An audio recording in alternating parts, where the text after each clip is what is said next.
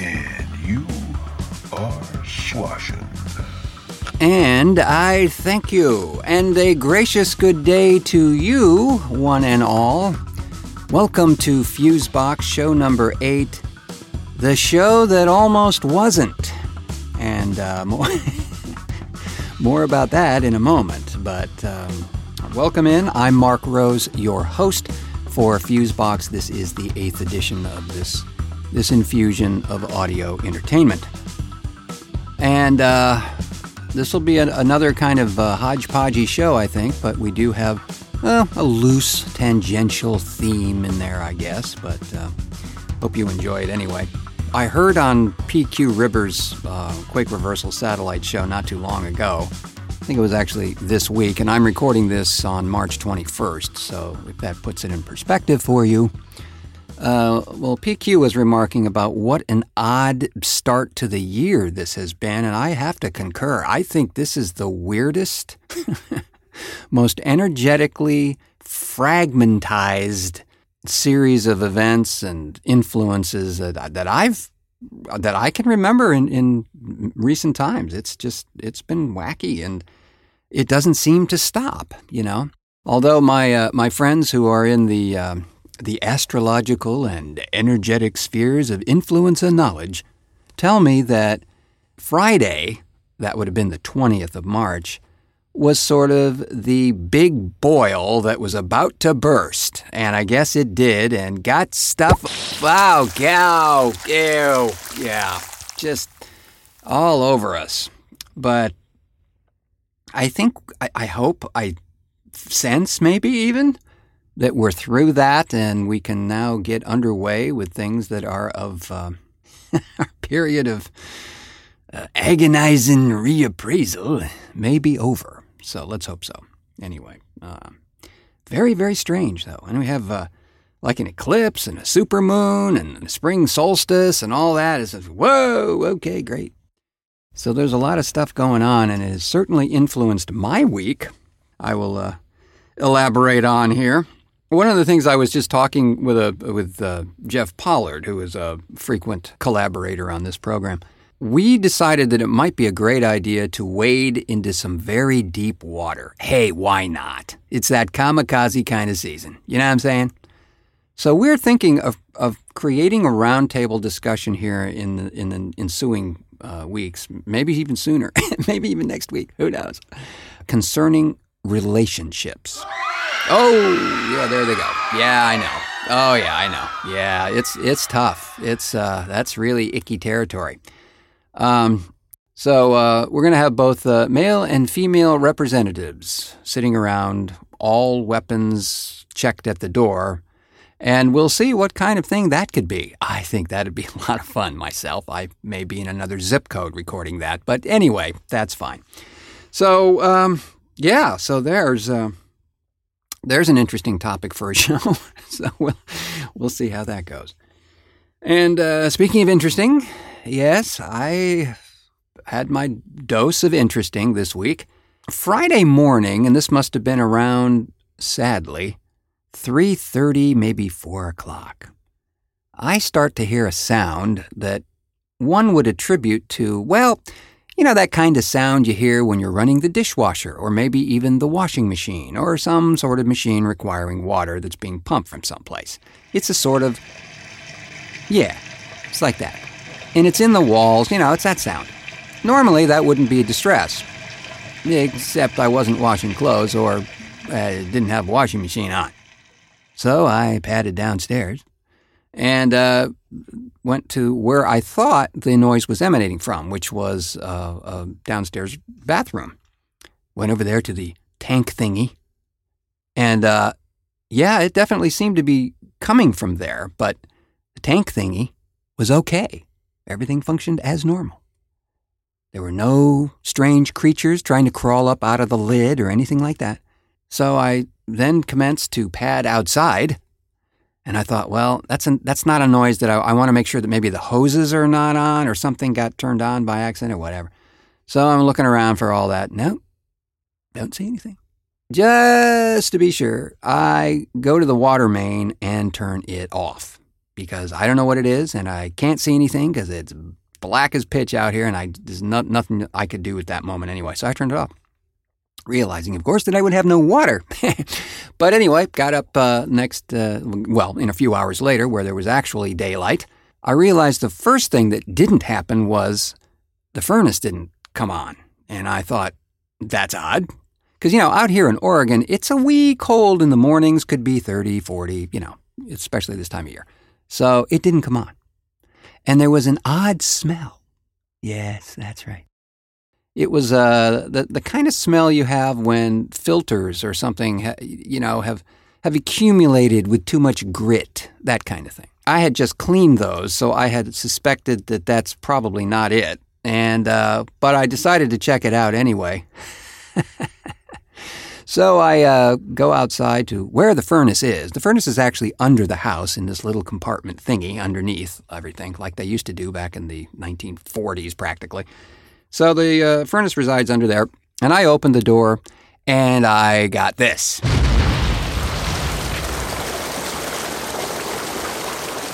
That's right. There was probably 3.5, 4 feet of water under there. Yep. And the reason the furnace didn't come on? Well, it was floating. Yeah. So luckily, all the water had been contained to this one area. That meant an immediate call to a restoration company that would assist in this process, who, by the way, were very nice people. They came out as quick as they could and got the water out of there. And long story short, evidently, an aging water main had ruptured under there and was pumping out gallons and gallons and gallons and gallons of water. So if I had left that on all night, that would have been a bad deal. Because I'll tell you what, the audio studio where my business is, adjoins by a wall or two that area that is under the house. It's not under the house, but it is kind of above it. And so water could conceivably, just as it almost did, creep into this area too. You don't want that. No. I don't have my ark ready, first of all, I've just been working on the animals, but I don't have the ark ready. So anyway, there's that. And but the good news is high and dry and nothing damaged here. But they do have to do a fair amount of work. So it looks like they're going to have to reroute all sorts of pipes and do things like that. And I'm sure there'll be some wonderful moments there that I can capture for you. Jackhammers and things like that. Like our colleagues in New York don't hear that all the time anyway. Yeah, so that adventure. And it's been a very interesting time. Now, how this sort of relates to what the astrologers and the energetic folk have all been saying is that, especially in what's known as Vedic astrology, what happened Friday aligns with a water serpent spirit.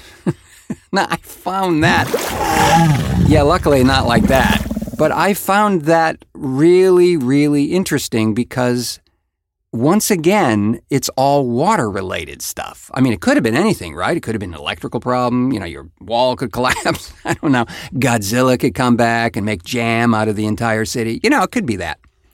But it didn't. It was just this. So I'm grateful for that, and hopefully we will have that all straightened up and cleaned away soon. File 13. Customer service of the future. It's a great day at DAK Industries. My name is Sakuba. How may I help you? Yes, well, I have a problem with my... Well, then, we'll just terminate your account. But I haven't even shown you...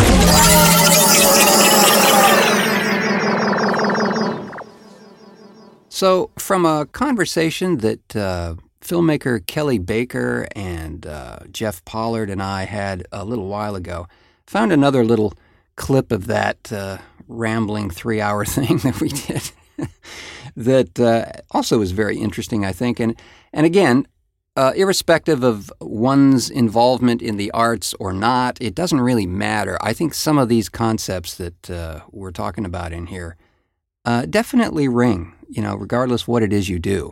I think there's some very accurate descriptions of this process. Also, there is a film mentioned in here that isn't really clarified, and I just want to let you know. If you have not seen this film, I would urge you to do it if you care for the slightly interesting. And I'm not sure how you pronounce their last names either, but I think it's the Polish brothers. And the film is called North Fork. Not to be missed if you have not seen it. It came out several years ago, and this director-acting brother team have done numerous films since, but it's a really interesting piece, and there's another part of our conversation where we get a little more into that, but it's referenced in this little bit, so I wanted to make sure that you were aware of that. But yeah, seek that out if you're up for something interesting. The film is called North Fork. So here's a little more of that conversation with Jeff, Kelly, and yours truly. I mean, as an artist, what does it feel like that your first or second thing was huge? Yes. And now you're trying to climb that mountain again. That's tough. And you have a choice. To me, it's like, once again, it comes down to choice. Yeah. It's a choice. Do you try to equal the success of that one thing, or do you just continue your own progression? I think that's what it is. Because I don't think you can't manufacture brilliance. You can do the things that you hope will result in brilliance. Right. But it's going to happen in its own way, and I think once you achieve that, to then consciously go out and try to keep doing it. I think it's that's impossible. Yeah, it is, because now you're being. I don't think you're being genuine about your creative process now. Right. You're trying to manipulate it, not in a healthy way. I think it's going to happen or it's not. Well, if we use the music world as the thing, now you have this whole group of lawyers and other people saying, you got to have another big hit. You've got to have another. You've got to. Exactly. Some people can do it. I mean, and it's like, I have so much respect for Madonna because her longevity is amazing. I don't listen to her stuff. But her longevity, the fact that she's still doing, I mean, that's incredible. And the reinventing is pretty amazing. Oh, yeah. But then you look at, other people who came out, and their first record was killer, whatever it is, and then what happened? Mm-hmm. And one of the people, Liz Phair's first record, Exile in Guyville, was all done in somebody's kitchen or whatever. Right. Fantastic. And unfortunately, she's never been able to equal that. Her stuff is much slicker and more produced. Right. And there's a big team around her, or was. And there's a whole bunch of those people that are like that. That, they get this big team around them, and it's now we have to keep manufacturing the hits. How does it feel to be that artist? Mm-hmm.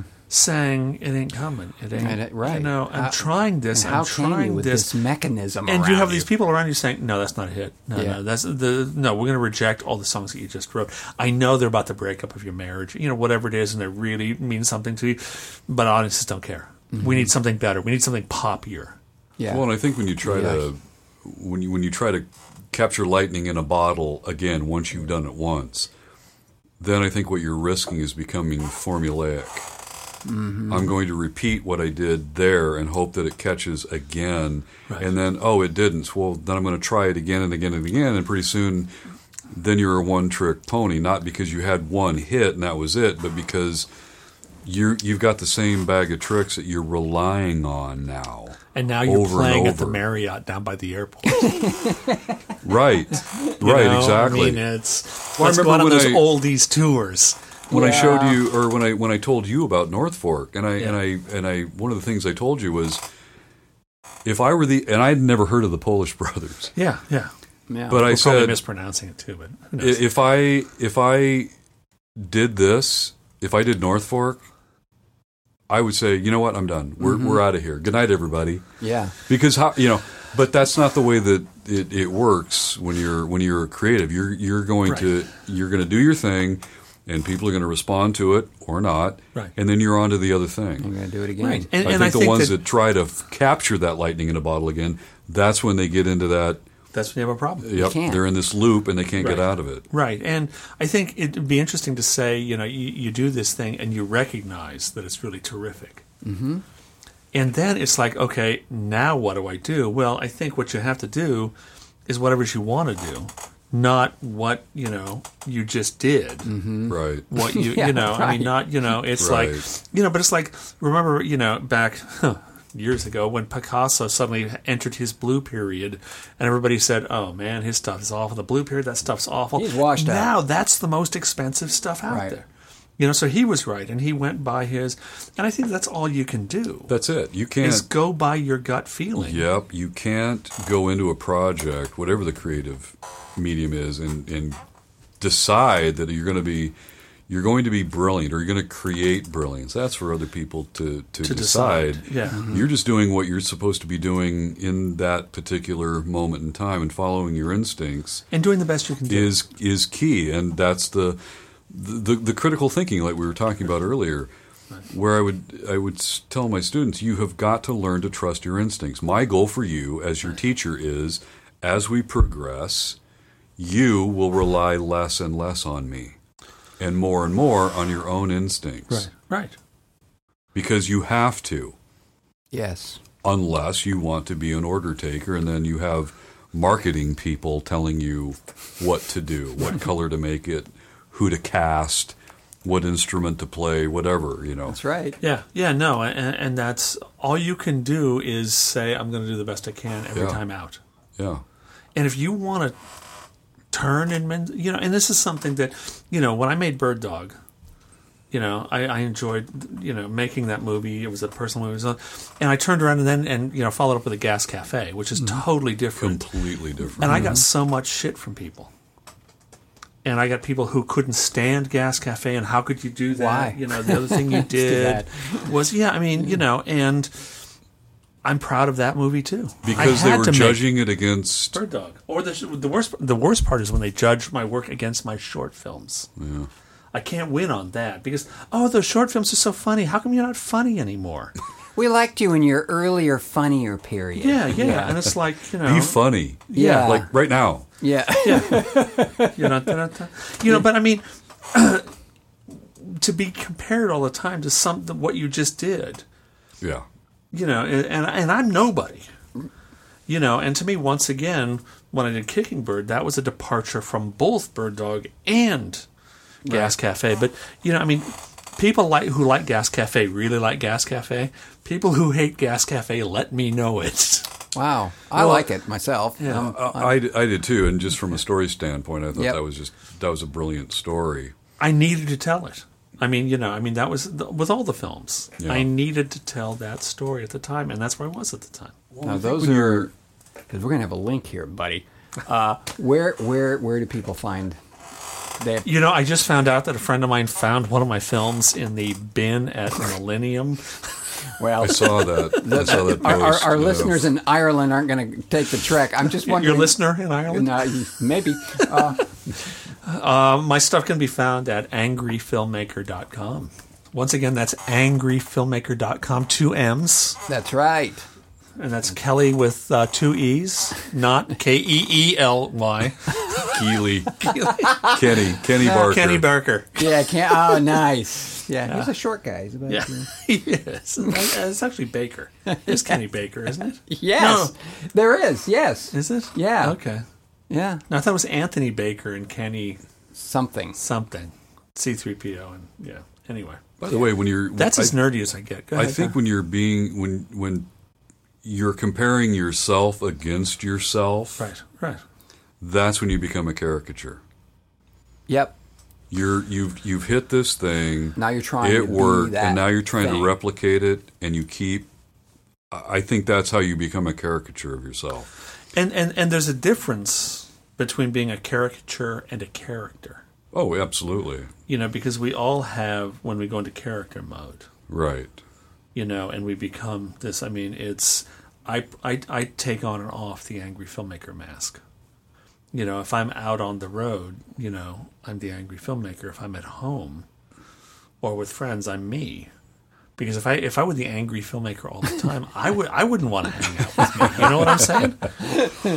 Yeah. That's like I said. I believe in the angry filmmaker and all the stuff I stand for that. But I'm not that person all the time. Right. But I don't think, I think what we're talking about is different. The caricature thing. I think that to a certain extent we compare ourselves. I compare myself to myself in that each film that I make, I want it to be better than the last one. Each book that I write, I want it to be better. And so I will look at that. But I also look at my work and say, that piece of work has flaws, but it was the best thing that I could do at the time that I made it. Well, I need to move on. Absolutely. Right now. And I think in whatever field you're in, I think you're to be successful, you have to compete with yourself. That's an entirely different thing than, I knocked it out of the park on this one thing, and now I'm going to do exactly the same thing the next time with the hope of replicating that. Right. When you need to move completely away from it. That moment of brilliance happened. Will it happen the next time? Maybe. But maybe it won't. And if it doesn't, that's okay. As long as you're trying to be a better version of yourself and honor your creativity that way, then... And there's a greater likelihood that you will be better the next time because you're not thinking that way. Whether anybody else agrees or not. Right. Absolutely. But the other thing, and let me ask this, and this is a question you don't have to answer if you don't want to, but you did Tiger Woods' logo for Nike. Do you get clients or people saying, that's what I want? You're the guy who did that? All the time. Or I've done guest speaking gigs and I've done magazine interviews, and they always want to know, is that the best logo you've ever done? they assume that it is. Right. Wow. Well, it's the most recognizable one. Well, come on. Angry Filmmaker is the most recognizable logo you've done. No, that's the best one I've ever done. The absolute best one. That's angryfilmmaker.com. Thanks, Jeff. That's swell. Yeah. Anything for you, Kenny. But no, I mean, that's, they know that one, and so they assume that that's the quote-unquote best logo I've ever done, and that I'm going to feel that way. And I don't know if it is or not. Is it good? Well, yeah, somebody thought it was, and that's where it begins and ends. Is the client happy? Did Tiger like it? Yes, then it's a good logo. Right. It's a good logo. Personally, if I'm to dissect everything I've ever created, there are others that I feel were better for different reasons. But that's just my opinion, and the fact that I created these things doesn't mean that my opinion has any more value than anybody else's. That's for other people to decide, well, what is the best logo Jeff Pollard ever did? Just like for you, well, what's the best film Kelly Baker ever did? Well, and I would say my answer is always, well, the most recent one. For me, the answer is the next one I do. Yeah, but it's like, no, the best one I did was the most recent one because I've learned so much from the others, and the next one that I do is going to be better. And that's where the competing with yourself helps you propel yourself creatively. That's how when it's you a healthy evolve thing. creative. Yeah, Not hitting it out of the park, like I said, and then just trying to do exactly that same thing over and over and over and over again. Yeah, well, this logo was really successful. It had a lot of blues, so I'm going to start working with Everything's a lot of gonna be blue. blue. Yeah. Right. And pointy things. And flames. Flames. More skulls. Yeah, more skulls. More skulls and flames. Because that's really hot right now. Especially if you're a tattoo artist. God. Yeah. I mean, that's the thing I got. It's like, when I showed the guy the tattoo I wanted, and it's like, oh yeah, I can do that, but I'm really good with skulls, and it's like, I was almost a skull. No, thank you. Yeah, of course you're good with skulls. Thanks. Yeah, and it's like, I can do letters. Good deal. I can do letters and words and stuff. Yeah, it's like, okay, now whose tattoo is this? Is this mine? Do you want? Is this something personal for me, or are you looking for a billboard? A flesh billboard. Yeah, Ooh. yeah.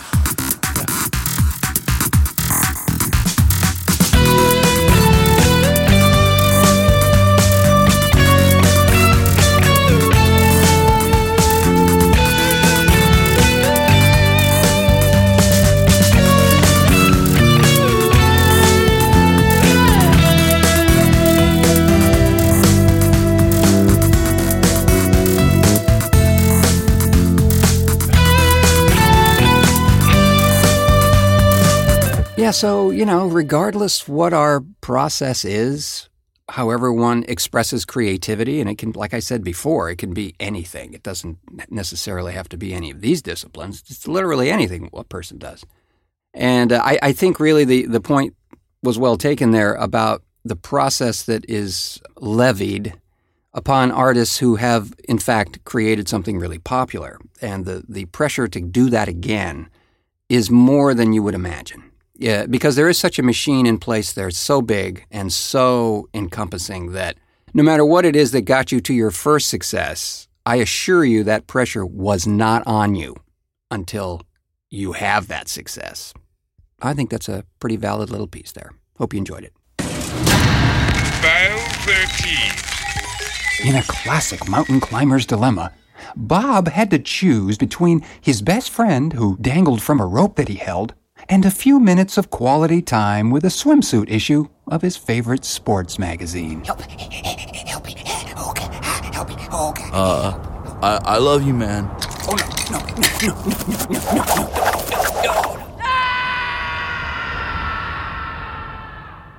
So back in 2008, we started a project for a radio series we were producing at the time that had sort of an anthological theme to it, multiple stories and so forth. And one story involved two kids who stumble across a forbidden TV channel. Now, this isn't to be confused with the concept explored by David Cronenberg called Videodrome. This one was based on a phenomenon that existed back in the days of analog TV reception, and in particular, TV listings in either the newspaper or the infamous TV guide. See, back in those days, all the channels were not available to all the people all the time. In some cases, channels would be outside your viewing area. And these channels were often signified in the listings with a different color designation on the page. Like mostly the out-of-area channels were a reverse of the channels that were available in your area. For instance, channels you could pick up were a white number in a black circle. But the ones out of your area would be the reverse, a black number in a white circle. Or even stranger and, yes, more exotic, an outline number in a white box. You following me here? All right. So, as it would be, a certain kind of poetic irony that every time that a scary movie you had read about in the back pages of famous monsters of filmland was eventually going to be shown somewhere, it was on, that's right, White 9. Therefore, totally inaccessible and highly frustrating, no matter how you contorted the rabbit ears to bring it in or kicked the television or did something horrible with a fork. Now, so this little story here is based on that idea and features two very talented kids, Keaton Hill and Riley Thompson, who have no idea what simple channel surfing of that time would present to them.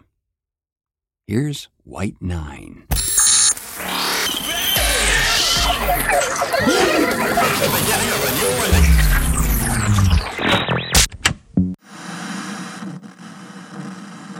Try to get White 9. That never comes in. Try it. Move the rabbit ears. It's like a gazillion miles away. Like this. Hey, hold it right there. A gazillion miles away. Like this. Hey, hold it right there.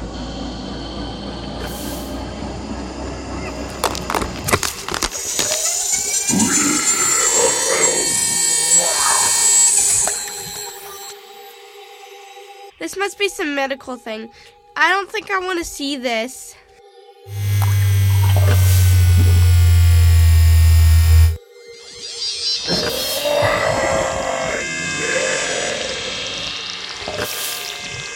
Gast entar Tier agu niyan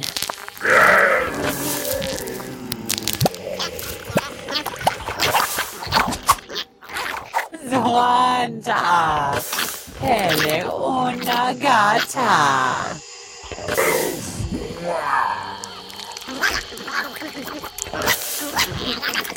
This is gross! Turn it off! Jen? ¿Qué? Throw! She's seen us! Turn off the TV! No way, this is too cool. Turn off the TV! She knows we're watching!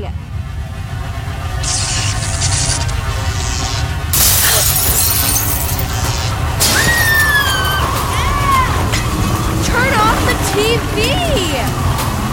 Unplug the TV!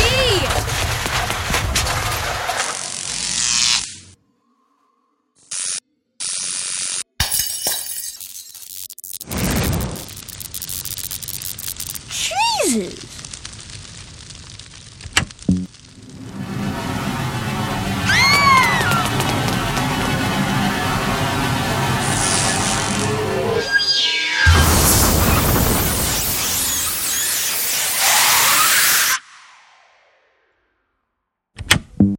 Try to get that on your DVD-R. Yeah, not gonna happen.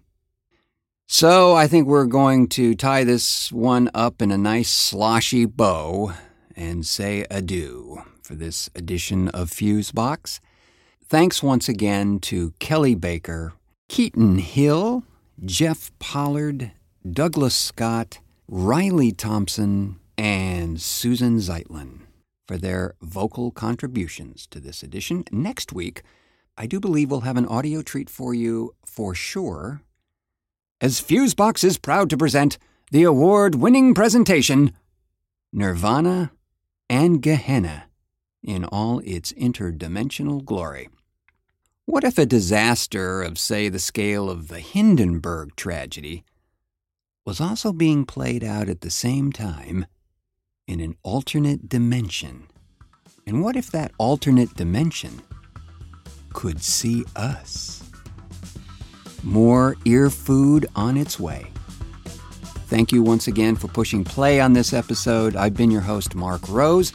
This is FuseBox, and until our next cartoon.